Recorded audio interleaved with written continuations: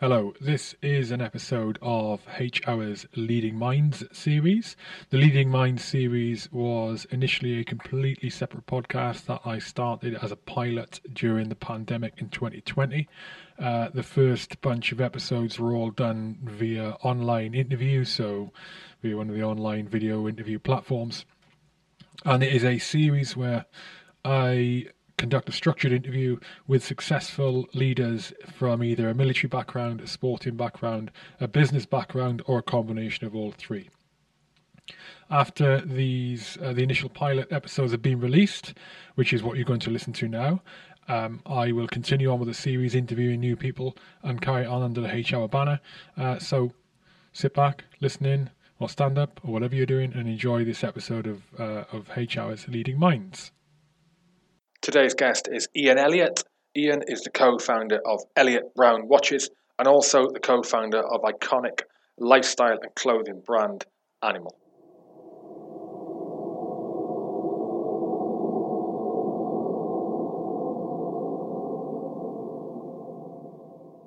Ian Elliott, always a pleasure to talk to you by video because you have the beautiful background setting of your garden and some people's fields. I'm assuming that's what it is. How are you doing, mate? Very, very good, thank you. Good morning. Yeah, I'm just showing off other people's fields to make out like we've got a big garden.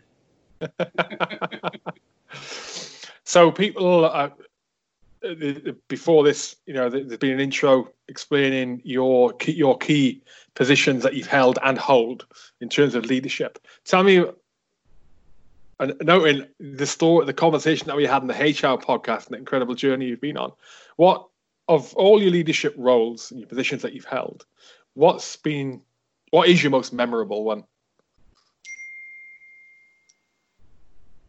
There's a lot of good memories going way back, but what's really nice about where we are now with Elliott Brown is that you've got all of that hindsight sitting behind you, so you can do things with kind of greater clarity.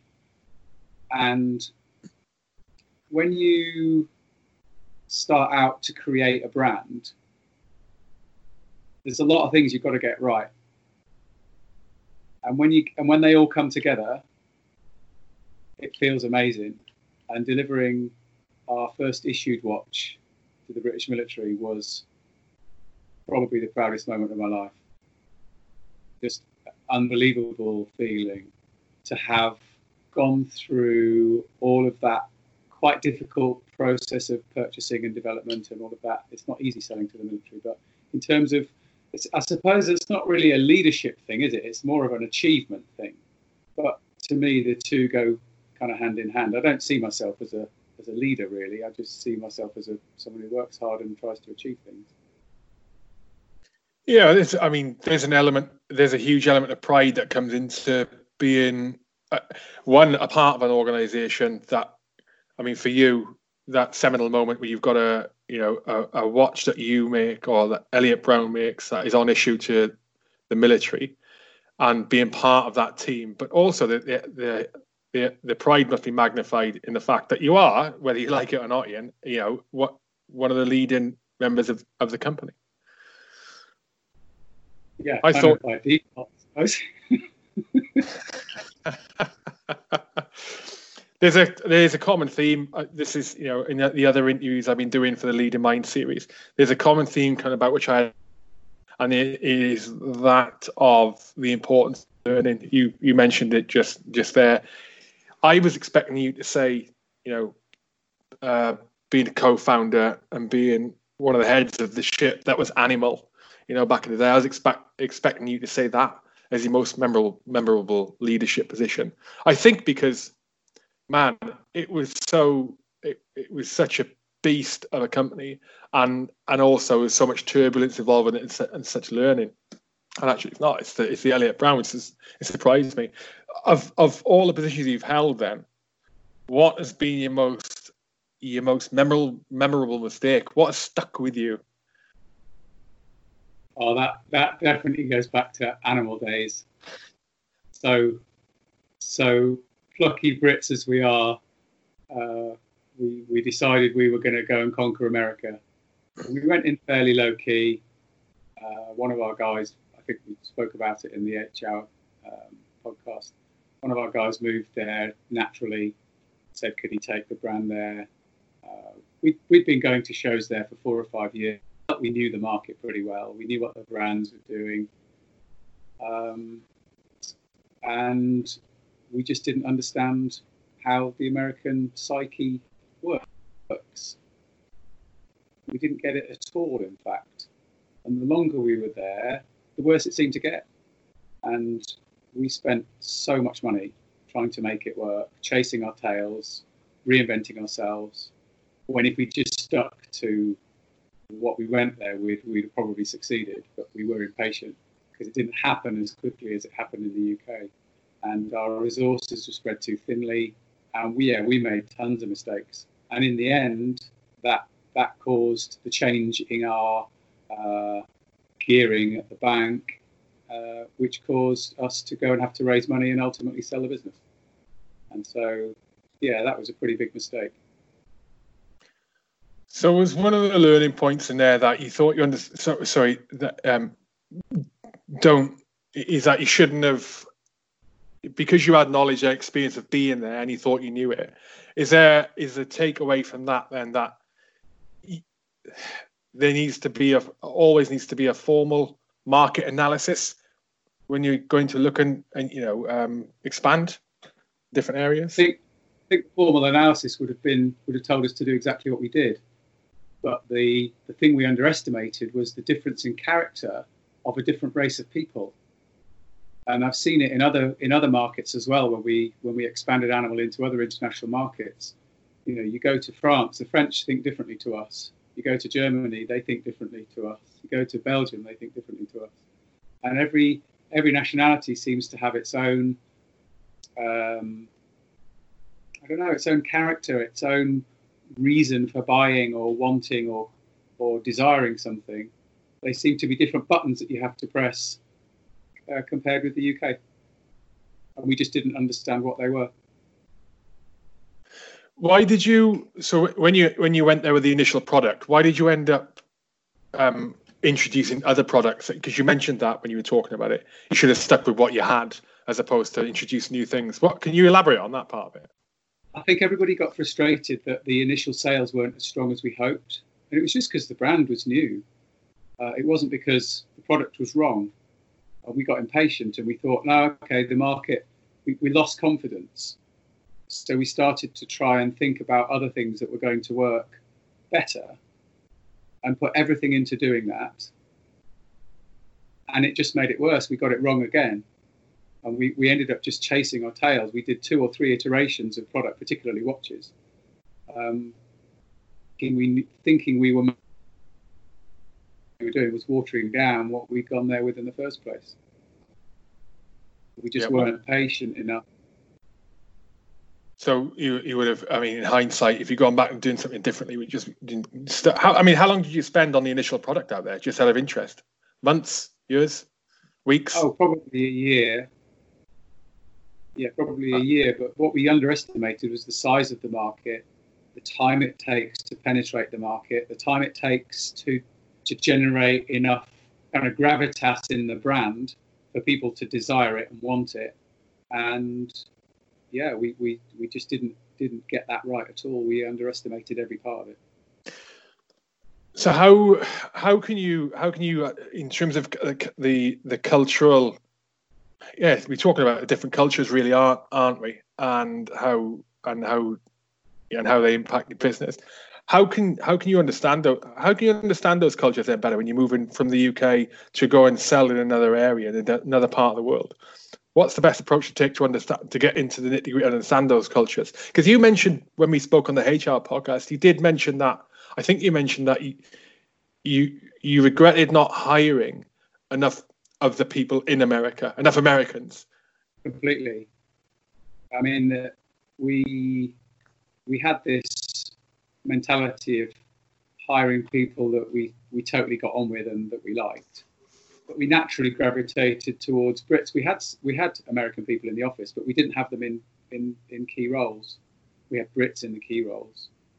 And in hindsight, that was the mistake. We should have had American people who really understood their own psyche, their own market, their own emotion, their own market emotions, and so on. And I think that would be, if I was to go to America again, I'd 100% do that. What's more important when we're talking about staff and talking about clients, customers, consumers? What's more important? And they're both a relationship with your clients is important, and a relationship with your staff is important. But what for you can have a bigger impact, a bigger negative impact in the business? A poor relationship with the people you employ, or a poor relationship with the customers? The people you employ, I'd say, comes first, because if you get that right, you create this ball of energy that everybody wants a bit of. And if you get it wrong, you water that ball of energy down, and the enthusiasm there, the emotional sort of investment isn't there from the people that are working with you.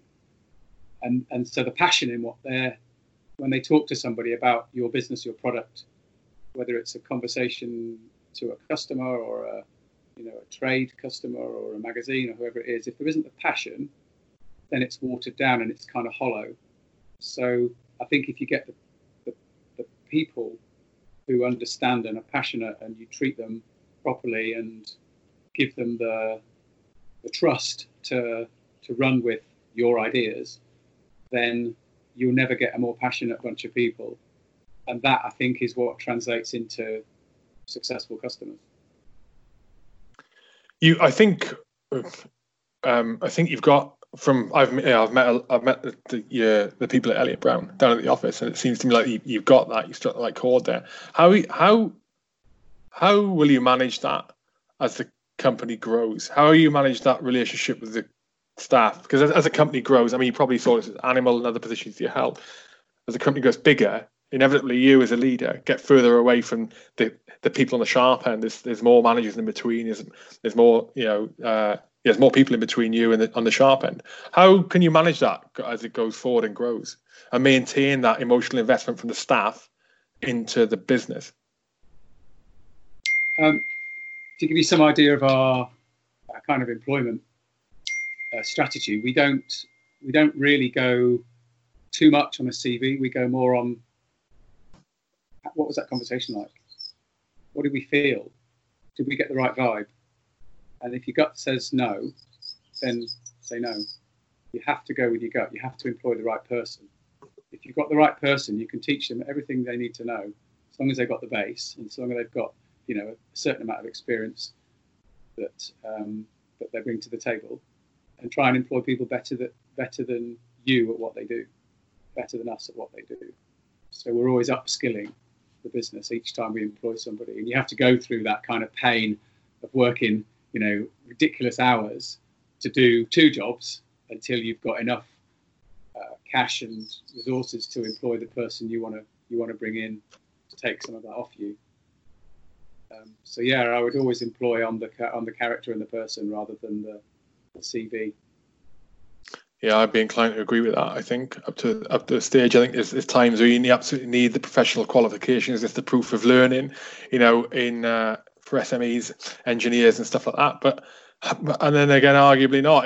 It's an interesting one. I think actually, in many industries, that the trend seems to be maybe moving away from the emphasis on the CV with all the right information on and all the right experience and all the right qualifications and degrees to, as you said, the personal, the personal feeling on it. What are the person's values? What's their integrity like?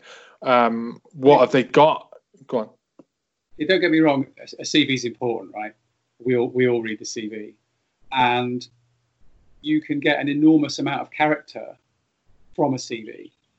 I remember once when we had the design agency, someone sent us in a beautifully made waxed carton of badger milk.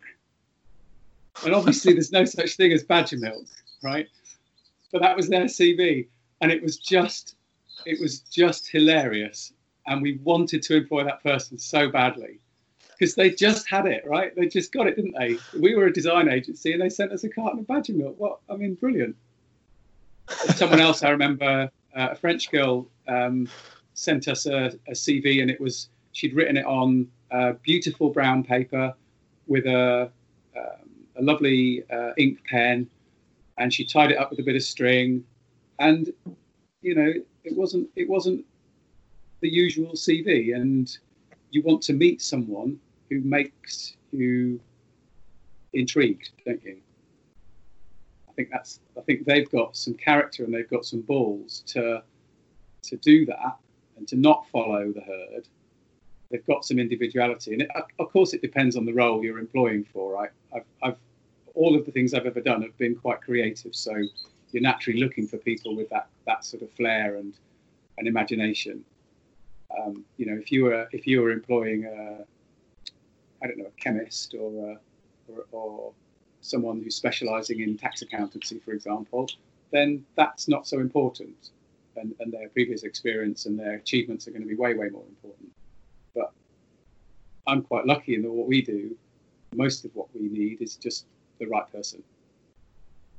Yeah, it's I mean, looking at it just from a sort of a job hunting, looking for employment perspective, it's advice I've given to ex-military colleagues over the years as I've been out and they're getting out. I've just got a bit more experience with it.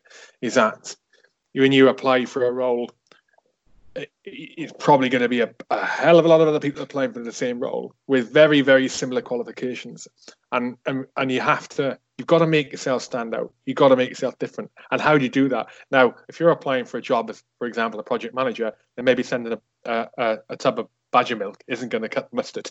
But there's other ways. You've got to innovate and find a way to make you stick in the mind of the person who's going to be, it could be the initial person doing the CV sift. It could be the person who's going to decide who goes on to the second phase. And you got to think outside the box, because they're going to read the CV. And sometimes you can't amend your CV. You can't do something in your CV unless you're going to lie to make it stick in their mind. You have to find other ways. Pick up the phone, walk into the office, and get them on LinkedIn, get them on Skype. We've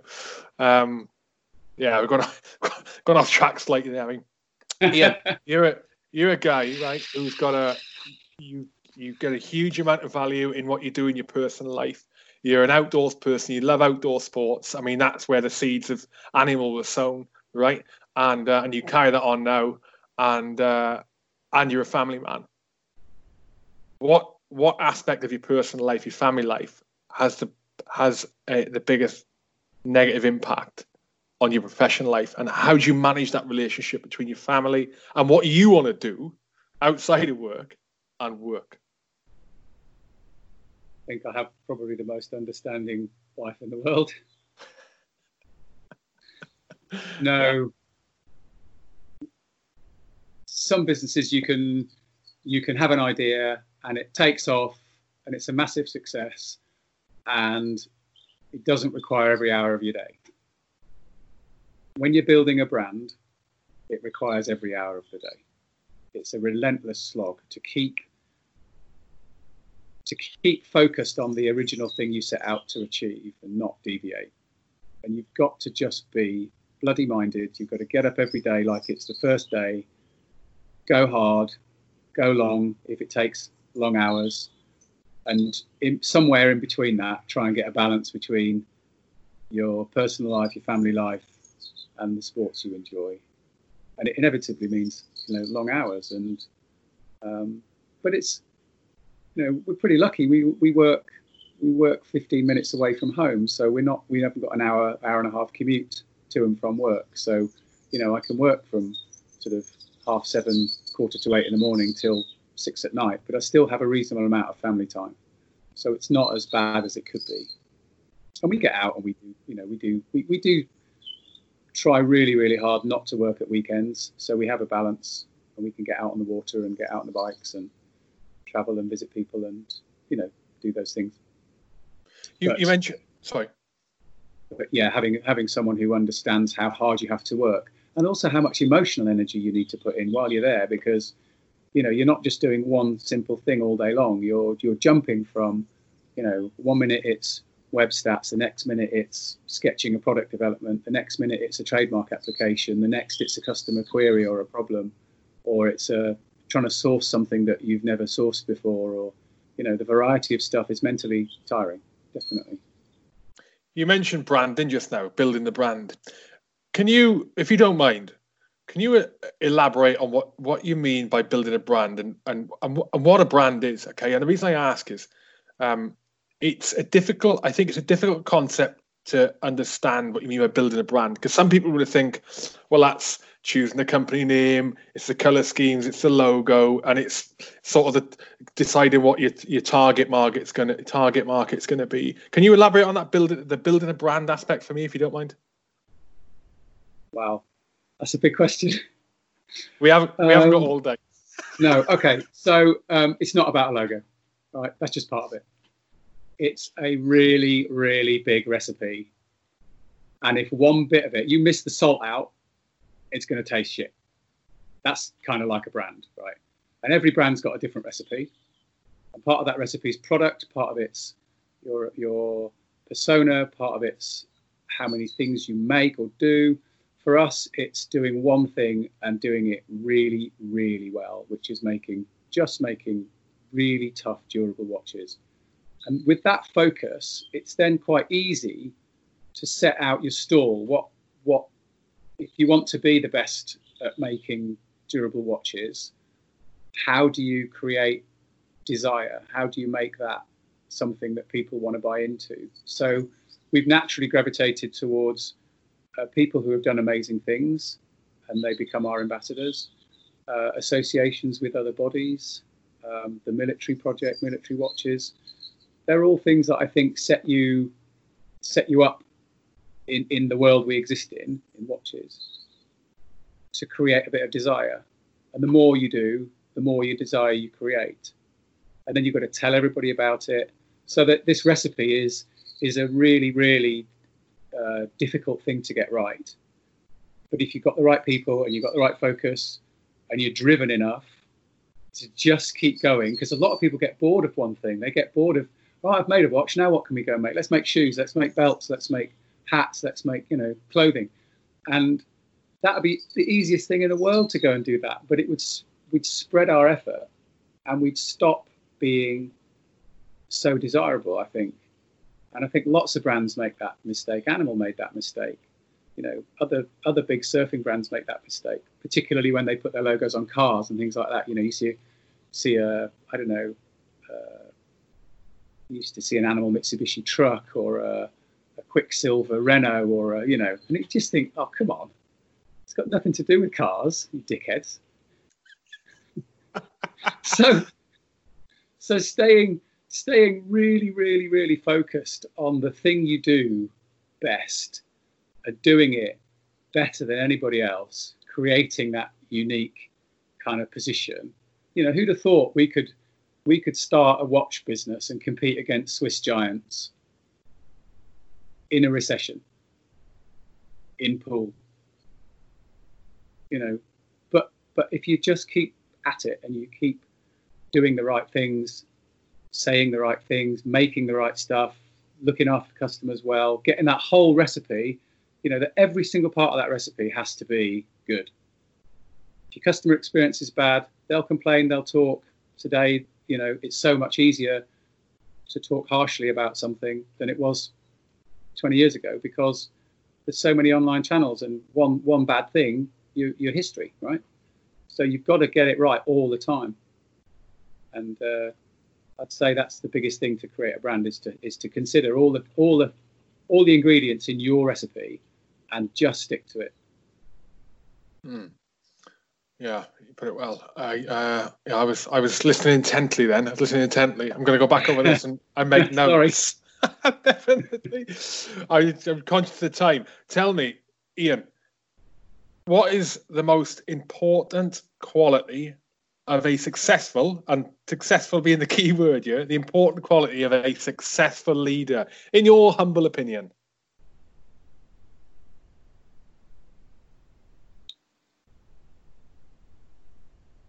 I think one quality. It's just or it can be more if you want. Go for it. I'd say drive, humility, confidence,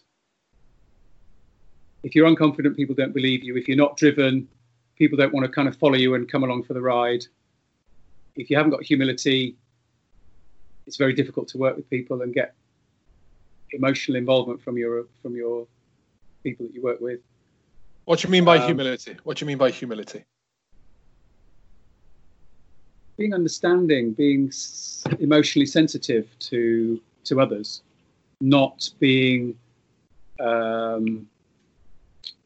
too demanding, but being understanding, setting parameters out, and then trusting people as well. I think trust is a massive thing. Every business I've ever had, I've always said, look, this whole thing is based on trust. If you lose our trust, that's it, you're done. So trust is the other sort of key thing, I think, as well. But that's giving trust in your people. So in terms of leadership, that's just a style. It's not. That's how I think. That's how I work, and how Alex works as well with me. So it's quite unique to our position, I think. I don't think it's necessarily to be a successful prime minister or to be a successful, blue chip company chairman. Might require some different things, but I certainly think that if you're a good listener, then and if you're confident enough to employ people better than you as well, I don't see myself as a leader really. I just see myself as someone who's driven and has passion for what I do. That's a really interesting point there, actually. Yeah, having the confidence to employ people who are better than you. Flipping heck. I mean, that can be a difficult pill to swallow, a difficult realization for people, I think, because inevitably the people who are leaders, successful leaders of big or small organizations, they're already driven. They probably got a huge amount of confidence in themselves, and they think they're better than most. And they probably fought tooth and nail to get where they are, And so, yeah, to see value in employing people that are better than you, absolutely. It's a good one. That's a good one. Yeah, definitely. Ian, it's the time's up, mate. It's been an absolute pleasure to talk to you again. Can you remind me, Ian, the Elliot Brown website? Yeah, of course. It's elliotbrownwatches.com. Easy peasy. Anything else you want to mention before we cut it off? I just want to say how enjoyable it is to talk to you here. It's really good fun. This is just, it's not hard work, is it? It's great. Well, that's because I'm not that intelligent. So I'm learning all the time. I'm just a good listener. No, it's been good. I really, really genuinely enjoyed talking to you again, mate. I learned a lot. How much can you learn in 25 minutes? I learned a lot there. Cool. So, mate, I'll see you again soon. Thank you, Ian. Really enjoyed it. Cheers to you.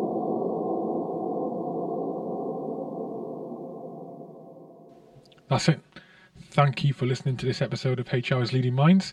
Don't forget to check out the other H Hour podcasts, which you may enjoy, you may not, or if you want to wait for the next Leading Minds episode, then keep your ears to the ground. They're out roughly once a month.